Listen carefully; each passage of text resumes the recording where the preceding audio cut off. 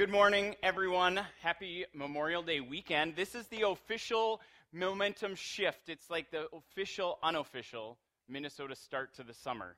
Now, we got a little teaser of it this week, and I don't want you to get your hopes up because, we just don't know what the weather will be. But some of you might have taken advantage of the weekend by being outside. A lot of people do that in Minnesota. They think that this is the weekend for the momentum shift, and so I'm going to do it with a picnic.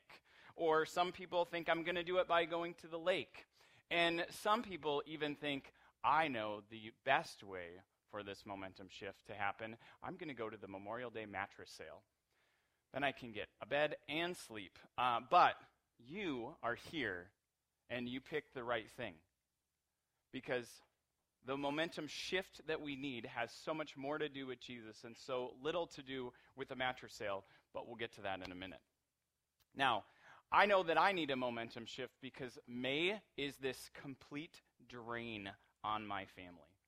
Like, we literally ran as track coaches for the community. Then we got to run to piano recitals and practices, and we got to run to choir practices so that we could go to 2 concerts in the same week, a piano recital and a track concert in the same week. Then our spring sports are ending, and we don't have very many. And then our summer activities are starting, but they happen to be at the same time, and we're just having a little bit of crazy. So we need a momentum shift. But maybe you need a momentum shift too, because maybe your batteries are feeling a little bit drained, either with graduations, high school, college, grad school. The party season has begun or is beginning this weekend. Maybe you have to get a summer job or a second job. There's a lot of people that are in that realm. Or you just need a job. You need to figure out how to get from the place you're going and the momentum you're going and the direction you're going over into this new direction and this new place. And it's hard to shift momentum once it starts going in one direction. And we can feel drained and we can feel hopeless. And so we start this series on momentum right after we talked about hope as this element that can transform us. And this momentum is really about not just starting and growing and keeping momentum moving. It's really about having hope that is in Jesus, having that fill us to the point it overflows from us. And it trickles out into the places we live and the places we work. It flows out from this community that we've grown, that God has moved and planted in us, into the cities that we live in, and into the world that we go in. And probably the ultimate example of momentum shifts and drains is what's going to happen today. Today, Kurt Busch, he's a NASCAR turned IndyCar driver. Today, he is going to drive 1,100 miles in 11 hours. Like literally at 12:12 p.m., he will race the Indy 500. The Indy cars go upwards of 230 miles an hour. You make one move incorrectly, which he did on Monday and crashed into the wall, you're toast. The momentum of those cars is so strong, and the margin of error is so small that some people say he's a little nuts for going from NASCAR, which has more horsepower but drives a little slower. You can kind of muscle around it, to go into the finesse of Indy cars. But at 12:12 p.m., he will race in the Indy 500 miles. I know, right?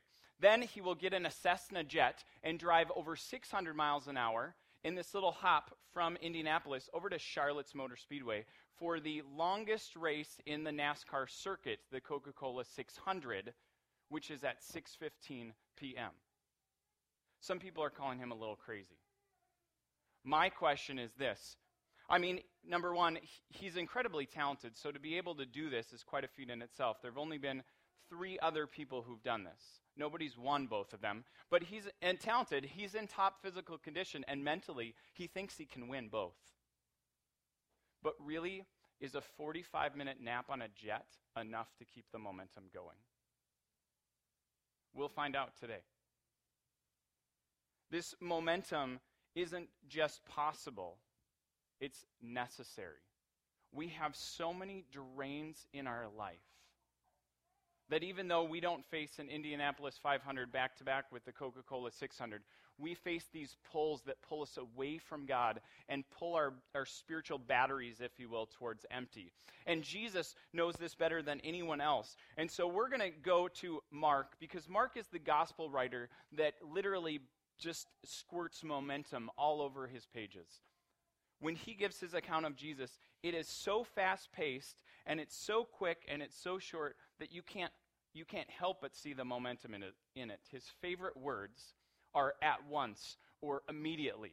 And he goes here, immediately, and then he goes here, immediately. And you get the sense of you're being caught up in this momentum that is Jesus' life and will be his death, but ultimately is his resurrection. So if you have a Bible, we're going to Mark chapter 1. If you got one from us that's blue, it's page 812. And as we talked as a teaching team and prayed 5-6 months ago about this series that would eventually become Momentum, we talked about the real fact that nobody wants to try and start momentum in the summer, especially here when there's about 12 days of really good weather. Maybe 12 weeks of summer, maybe. But nobody wants to try and start something. So why would we talk about momentum in a season where we really want to shift down? Where if we're honest, we kind of want to coast. In life, probably in church. And if you follow this series each week, I invite you to that.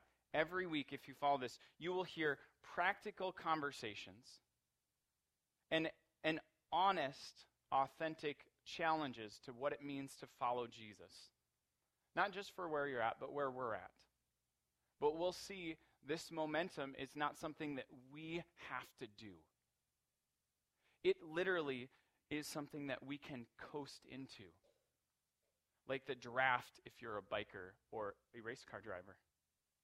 Like the river that could pull you down the stream. This momentum that God does not require the efforts that we have to put into everything else in our life. So come, I am so excited about seeing what this hope that we have in Christ, if we really understand what that momentum is, and if we really let it flow from our lives into all the places that we live, how the world could be transformed.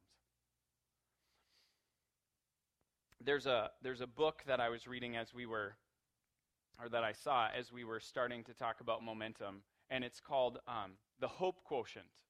And so I was looking at it, and the way that they frame up some of their conversations about hope is very similar to the way that we framed up some of the conversations or themes about momentum. So I encourage you to check it out. I even took the title for today from their idea, so it's really good. Anyway, Mark chapter 1.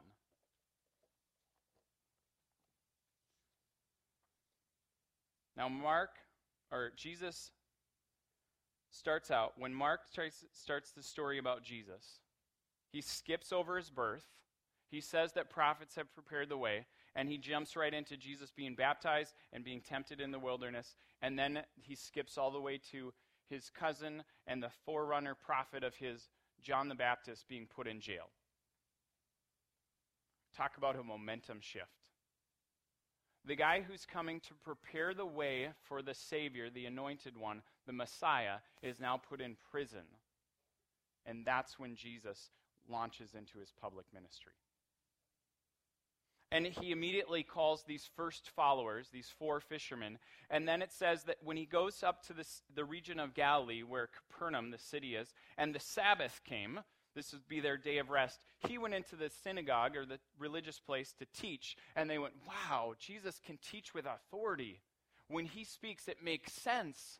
I understand what these stories are. And then, ironically, there's a demon in the synagogue, figure that out, and Jesus casts it out. And this continues through the day. News spread quickly over the region, and he leaves the synagogue. He goes to one of his disciples' homes. It's actually Peter's mother-in-law. Didn't know that Peter was married, maybe. And she's sick, so Jesus heals her. And then they have Sabbath together. They eat together. They talk together. And then it says, when evening came, after sunset, which for the Jews would be the next day, the people brought to Jesus all the sick and the demon-possessed. And the whole town gathered at the door. And Jesus healed many who had various diseases. And he drove out many demons, but he would not let the demons speak because they knew who he was. I thought I had it rough. You know, maybe you've been in situations. I just want you to imagine that. The whole town gathers at the door. All the sick and all the demon-possessed are at this person's house. It's not even Jesus' house. The closest thing I can think of as I think about this is the ER. Yesterday, I had to go to the ER to support a friend, somebody from church. And as we enter this trauma room, there is at least 12 medical professionals in that room, along with me and the people that I'm supporting. And it's not crazy, but it's packed. And I tell this story because the person that we were praying for is stable. And there was peace in that room. But part of the reason there was peace in that room was because every one of those medical professionals knew what they were supposed to do. It was, as this very, very young ER doc talked to us, it was like this is what God had created him to do. And he was just doing what God had made him to be. He was very efficient. He was quick, but he was not rushed. He was focused, but not frenzied. He didn't have the greatest bedside manner, but most ER docs don't. They don't have time to sit with you. That's why they have chaplains. Because chaplains can take the time to talk and process. ER people, if they take time to talk and process, people die.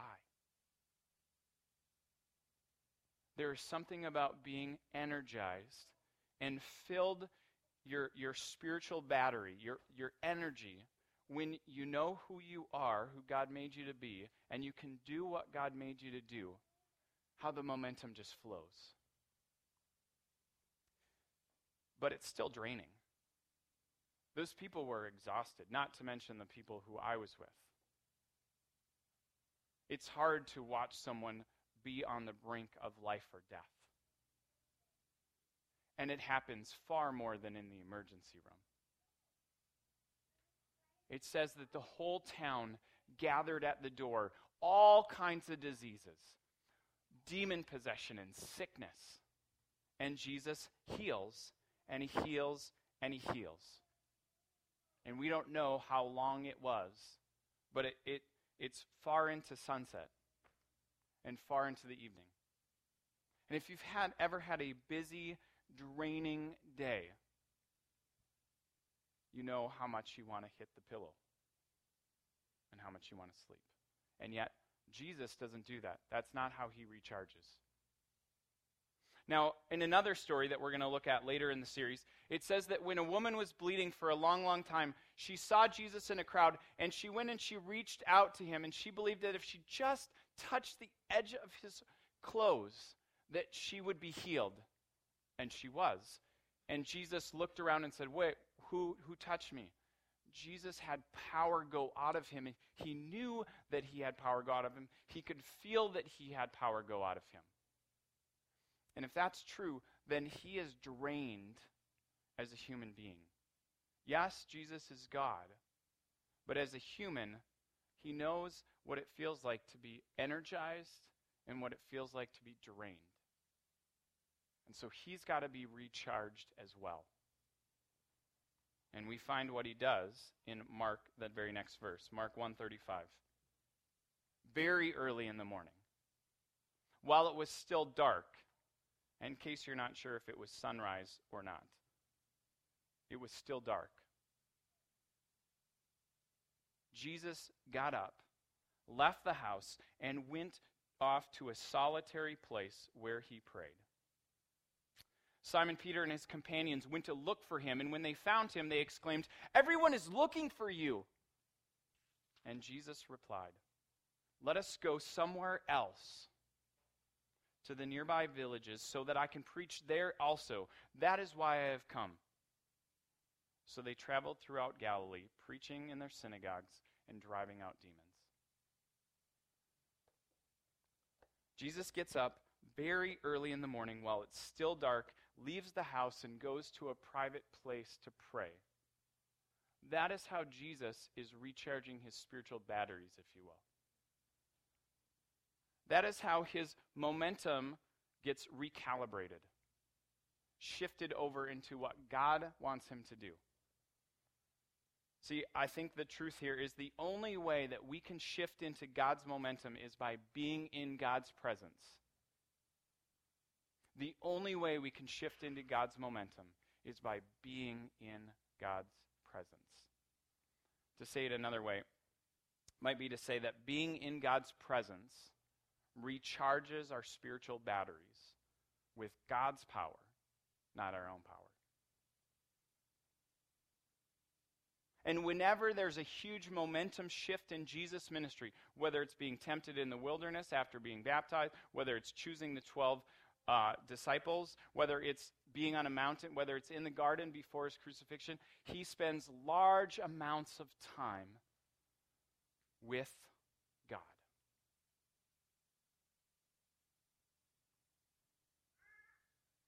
There are momentum forces that pull Jesus away from his mission. Not just hurting people. There's spiritual warfare. Jesus is tempted by Satan, and he is pulled or tempted to be pulled in these other ways, with these other forces, to go in a different momentum. And in these verses, I think we see the same forces that can apply to our life, that will pull us in one direction, that cause us to be tempted, honestly, to do a picnic or a mattress sale instead of spending time with Jesus. Why? Well, maybe the only other person besides Jesus who knows this is this guy, Kurt Busch, the driver that's going to attempt not one but two of the world's hardest races in the same day. Why would he do that? Because his racing career is literally in need of a huge shift.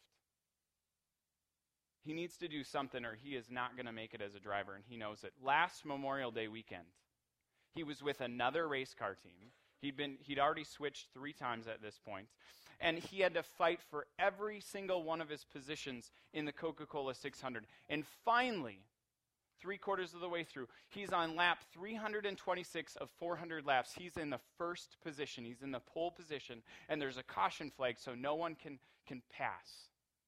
Things are looking really good for him until the unthinkable happens.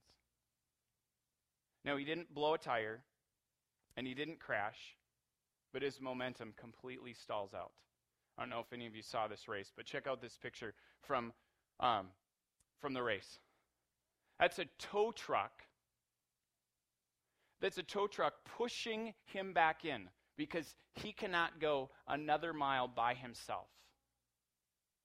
Talk about humiliating. This guy has driven since he was 14 years old. He can feel a car. His dad and his brother are race car drivers. He knows how a car maneuvers. He knows when to pit and when to go. He knows momentum. And when you're being pushed back to the pits, it's humiliating. It tells everyone, like, my batteries are dead. My gas is empty.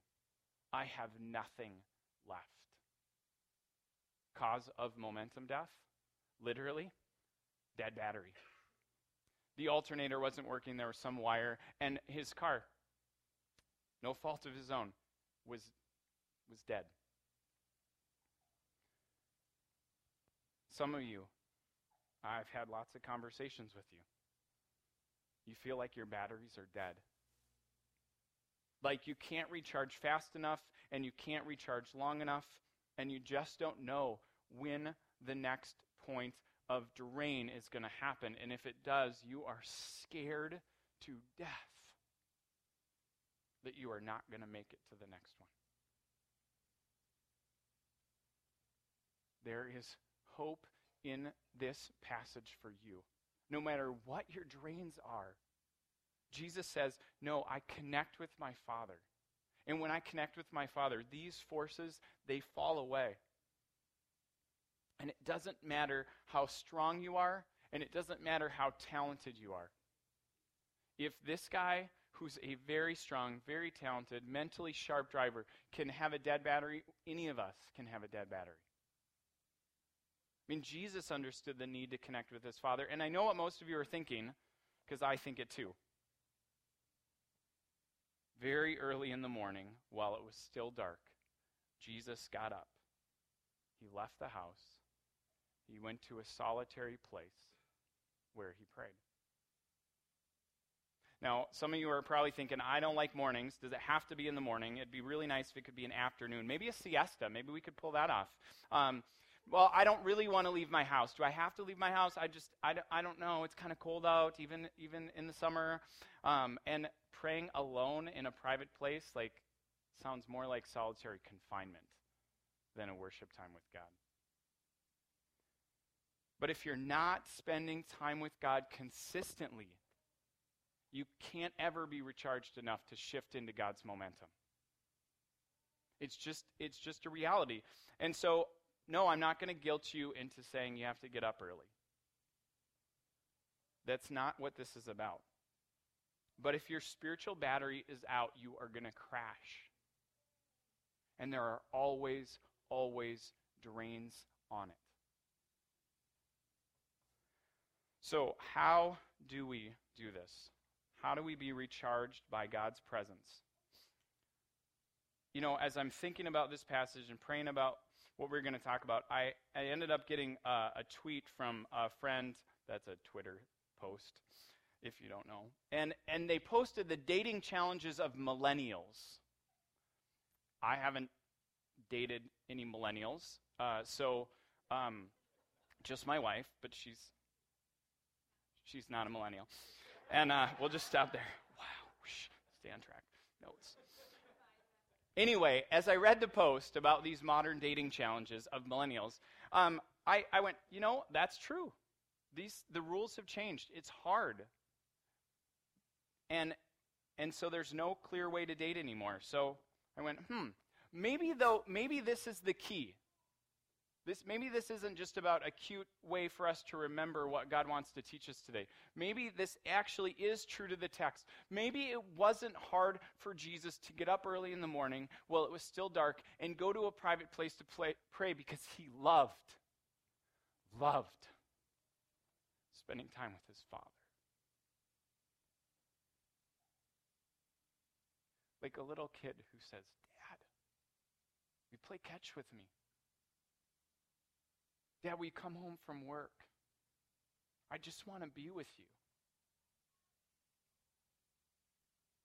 So maybe if we thought about it a little bit more like a date and not like a religious duty, maybe we would see this.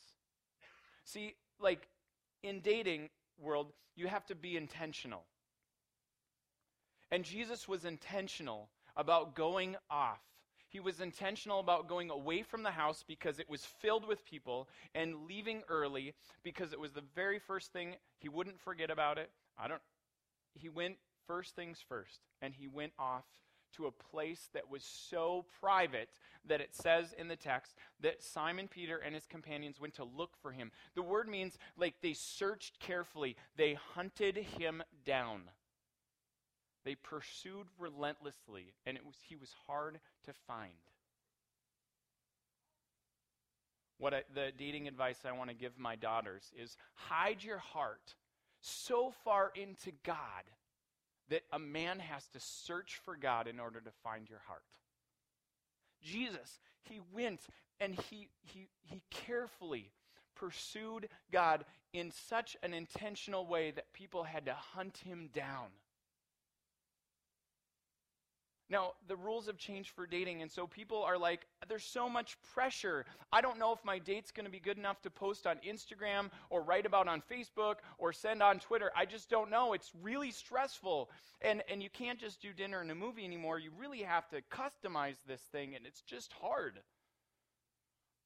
Wow, that does sound hard. So what about just asking questions? Not, what do you want to do?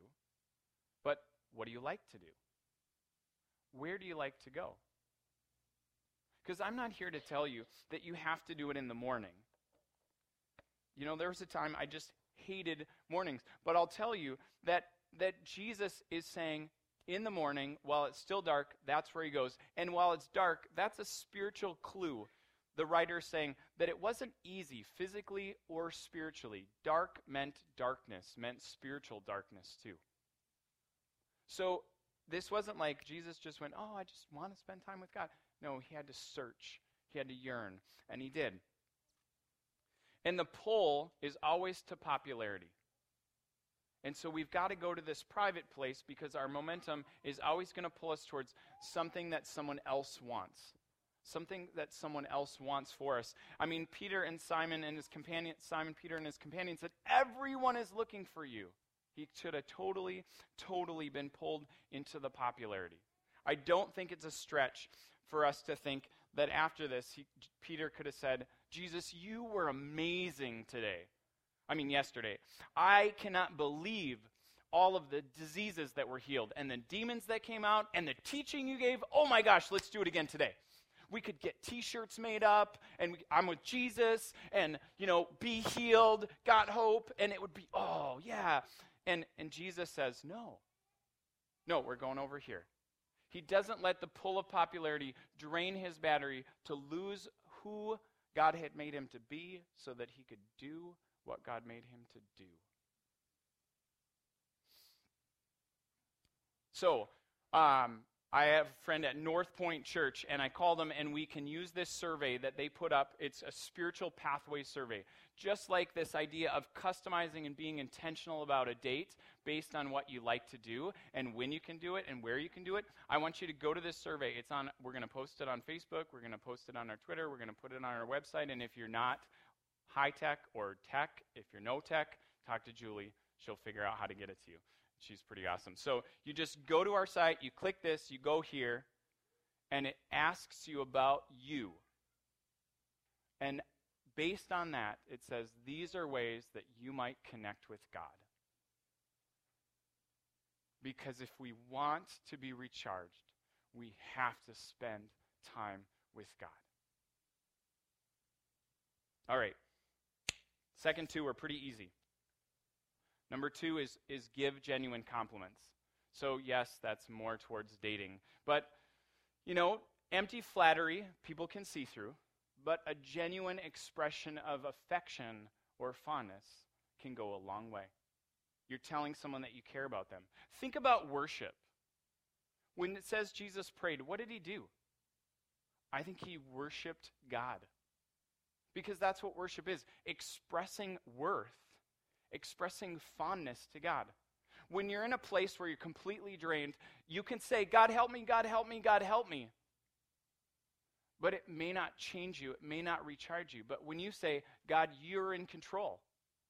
God, you created the universe. And you have the power to conquer disease. You have the power to heal this person. You can bring peace to this room. That's worship. That recharges you. Worship can completely keep us from being pulled into this personal opinion. Well, Jesus, I think we should stay here. Well, Jesus, I think you should go over here.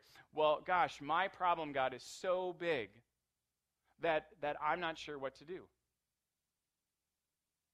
And so to not be pulled down by personal opinion or personal interest, we have to worship God. We have to put our focus on him. Which is way, way, way more than singing. It's way, way more than just coming to church. But do you know the average Christian these days goes to church once every 3 weeks? God created the world for us to rest and worship. Same word, by the way. Rest and worship. 1 in every 7 days.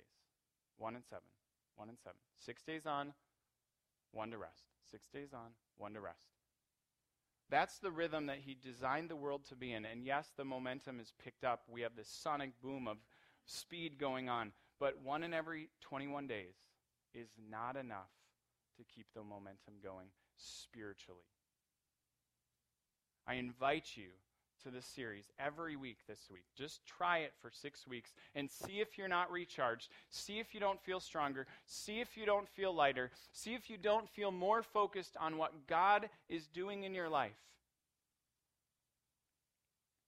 God says that when we love him, because he is love, 1 John 4 says God is love. So that means that God can only be known through love. So to know God is to love God. Go with me on this, it's a little bit confusing. To know God is to love God, and to love God is to know God. So as I focus on him, I actually not only know him better, I know me better. And our whole momentum can be shifted. The one prayer that Jesus prayed, we can be pretty confident because every Hebrew prayed this prayer once in the morning and once in the evening. It's from Deuteronomy 6. It's called the Shema. It starts with, "Hear, O Israel, the Lord our God, the Lord is one. And you must love the Lord your God with all your heart and all your mind and all your strength." This is just giving affection to God mentally, physically, spiritually. And when we gather and remind ourselves to love God in this way, we can be recharged. I got onto my next point in my head, so I had to catch up with myself. Last one. I don't think this has changed after, I don't know, how long have they been tracking dating? Maybe 50 years? Listen. Listen well. Ask your date about them. Most people like to talk about themselves. So listen. This Shema starts with, "Hear, O Israel." Listen up, people. God, this is not just a book. God is not a silent God who does not care about your problems. He cares deeply about you. Deeply. God is love. God first loved us when we didn't deserve it. The very thing after Jesus says, this is what we have to go do, this is why I've come, this resets my purpose, he goes to a leper, someone who would never have come to the house if they had stayed there. This is why this is critical. We have to listen because God is a God who still speaks. He still reveals himself. He still reveals himself through his text. He reveals himself to kings. He reveals himself to prophets. He reveals himself to people in other religions, by the way. And he reveals himself to you and me. And he says, "Follow me," with words. Now, I desperately, desperately try and get myself quiet. I know it's shocking. To hear God. And sometimes it's really hard. But I'll tell you, more in the last 3 years, 4 years, I think, I have come so close to what I call near listening experiences. Like near spoken. Sometimes I will be reading God's word because it's just hard to just sit and not have any kind of focus. So I take in God's word and I hear it as his speech, his revelation. And there are times where I am reading the text and it doesn't feel like me reading it. It feels like God speaking it. How much time are you spending with God in his speech? Listening for God and to God.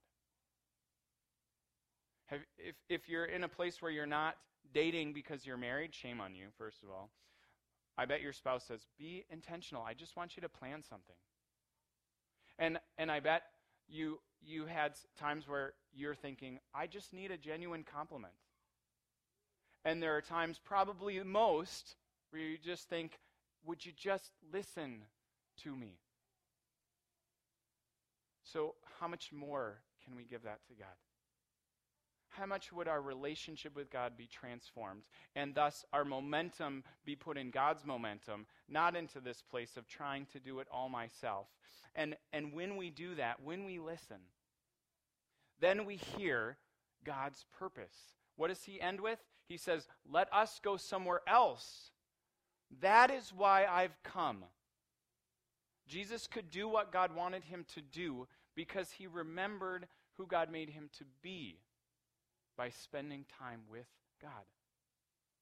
And that's the only way we can shift into his momentum, is to be in his presence. Worship team's going to come back up, and I just want you to think about what it would mean to look forward to spending time with God. What needs to change? I know for me, I had to start loving mornings. I had to tell myself that until I believed it. God, if you're first, then I give you the first part of my day. And now it's fun most of the time. What is it for you? God, as we respond to you, may we not respond to a duty, but may we respond to love, genuine affection, compassion, that flows, God, from your grace, your riches of your overflowing love, and God, the hope that we have in the death and resurrection of Jesus Christ. God, we want that to fill and flood our hearts so that we can live into your momentum in a way that's not draining, in a way that's not dreadful, in a way that doesn't make us doubt that you do love us, but instead is a genuine joy, and it brings hope to others. God, what needs to change? What needs to shift so that we can be recharged by you? Tell us now. In Jesus' name, amen.